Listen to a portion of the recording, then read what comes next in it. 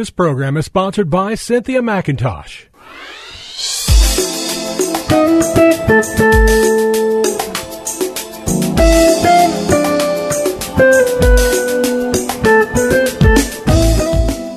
My name is Cynthia McIntosh, and I welcome you to Nuggets of Truth broadcast. On today, I want to share with you on this theme. Christ came to reverse the curse of sexual abuse. I share this message today to encourage you to know that there is hope after being sexually abused, whether we were a child or even as an adult. For sexual abuse is not only a violation against our bodies, but it can also wound our emotions and our hopes for a healthy sex life in marriage. The great hope is that Christ is our best hope for overcoming this terrible act of violence. The attacker's unnatural, unlawful force into our lives can be overcome by the supernatural, overpowering love of Jesus Christ into our lives. I take this theme from Luke chapter 4, verse 16 through 21, and I want to read this for you today. It says, "And he, who is Jesus, came to Nazareth, where he had been brought up. And as his custom was, he went into the synagogue on the Sabbath day and stood up for to read. And there was delivered unto him the book of the prophet Esaias. And when he had opened the book, he found the place where it was written, and it read, The Spirit of the Lord is upon me, because he has anointed me to preach the gospel to the poor. He has sent me to the brokenhearted, to heal the brokenhearted, to preach deliverance to the captives and recovering of sight to the blind, to set at liberty them that are bruised, to preach the acceptable year of the Lord." He closed the book and gave it to the minister and sat down, and the eyes of all of them that were in the synagogue were fastened on him. And he began to say unto them, "This day is this scripture fulfilled in your ears." Beloveds, in this scripture, Jesus himself declares to the world that the promise made in Old Testament times through prophet Isaiah is now fulfilled. For Jesus read this text from the writings of Isaiah, who is sometimes referred to as the eagle-eye prophet. The prophet Isaiah had the ability of an eagle to see long distances away from him. And so God showed Isaiah the anointed one, Jesus Christ of New Testament times, who would come to bring hope to those of us with faith to receive it. Beloveds, this hope has come to reverse the damage of what I call a culture based on our sinful nature.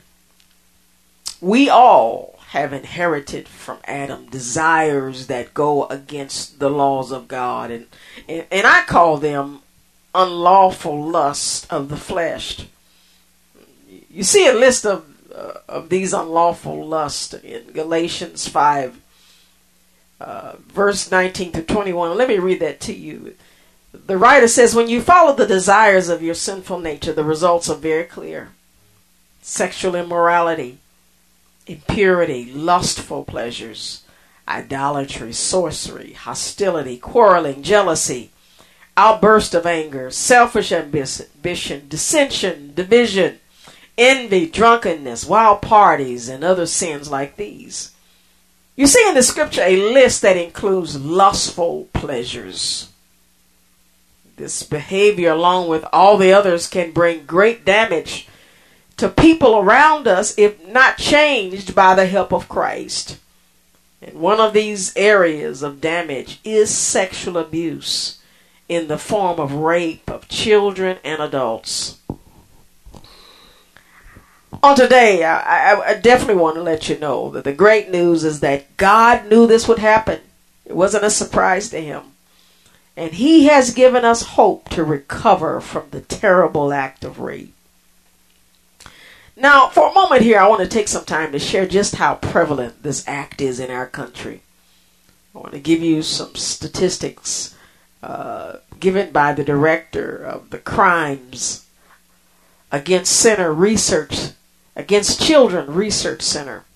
This is what he says. He says 1 in 5 girls and 1 in 20 boys is a victim of child sexual abuse. Self-report studies show that 20% of adult females and 5 to 10% of adult males recall a childhood sexual assault or sexual abuse incident. During a one-year period in the U.S., 16% of youth ages 14 to 17 have been sexually victimized. Over the course of their lifetime, 28% of youth in the U.S. ages 14 to 17 had been sexually victimized. Children are most vulnerable to sexual abuse between the ages of 7 and 13. The writer goes on to say in this article that a child who is the victim of prolonged sexual abuse usually develops low self-esteem, a feeling of worthlessness, and an abnormal or distorted view of sex. The child may become withdrawn and mistrustful of adults and can become suicidal. Now, I have read this information today to let all victims of sexual abuse know that there is hope for reversing the curse of sexual abuse. The symptoms of low self-esteem, feelings of worthlessness, and an abnormal view of sex can be changed. Feelings of low self-esteem can be replaced with feelings of self-confidence and self-respect. Feeling of worthlessness can be reversed to a point where you feel important, valuable, worthy of a satisfying sex life inside a healthy marriage. God can restore a normal view of sex into your life where it is no longer an act of violence to your body, but an act of love. You see, beloved, sex was designed to bring people together in their journey to become one in a loving relationship. Oh yeah, sex is an act between two people who for permanent connection in body and soul come together for the sake of love. You see this truth in 1 Corinthians 6, verse 15 through 20. Let me read it for you. It says, "Do you not know that your bodies are the members of Christ? Shall I then take the members of Christ and then make them a member of a harlot? Certainly not. Or do you not know that he who is joined to a harlot is one body with her? For the two," he says, "shall become one flesh. But he who is joined to the Lord is one spirit with him.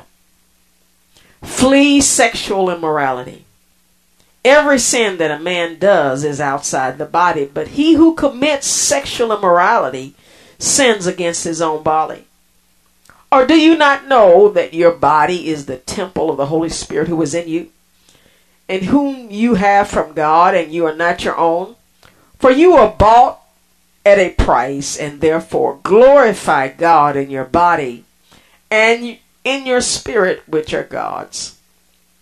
Now I want to read this verse in another version of Bible because I really want to impress you with this text and this theme that Christ can reverse the curse of sexual abuse, and that the attacker and the person involved in the attack are violating God's plan for their life and for their bodies. It says in 1 Corinthians 6, 15 through 20 in another version of the Bible, says, "Don't you realize that your bodies are actually parts of Christ? Should a man take his body, which is part of Christ, and join it to a prostitute? Never. And don't you realize that if a man joins himself to a prostitute, he becomes one body with her? For the scripture says, the two are united into one. But the person who is joined to the Lord is one spirit with him." Run from sexual sin. No other sin so clearly affects the body as this one does, for sexual immorality is a sin against your own body. Don't you realize that your body is the temple of the Holy Spirit who lives in you and was given to you by God? You do not belong to yourself, for God brought you with a high price, so you must honor God with your body.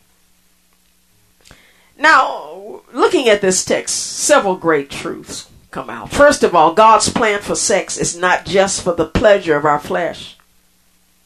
For sex is the giving away of one flesh to another. For that moment, in that connection, you are giving yourself to that person because God is a jealous God. This hurts him very, very much. Beloveds, he gave you a body to only share with him and his spouse. Anything outside of this plan violates God's natural laws of love and sex. And this is why child molestation is such a tragic incident. Not only does it cause damage to its victim, but it causes damage to one's relationship with God. This is the great news. Because of Christ, our relationship with God, after we repent of sex outside of marriage, can be forgiven. And also because of Christ, the victim of forced sex can be freed from the symptoms of this violent crime. There is hope after rape. Your broken heart can be healed, renewed, and prepared for either celibacy or marriage to a mate planned for you by God. You do not have to be victimized your entire life.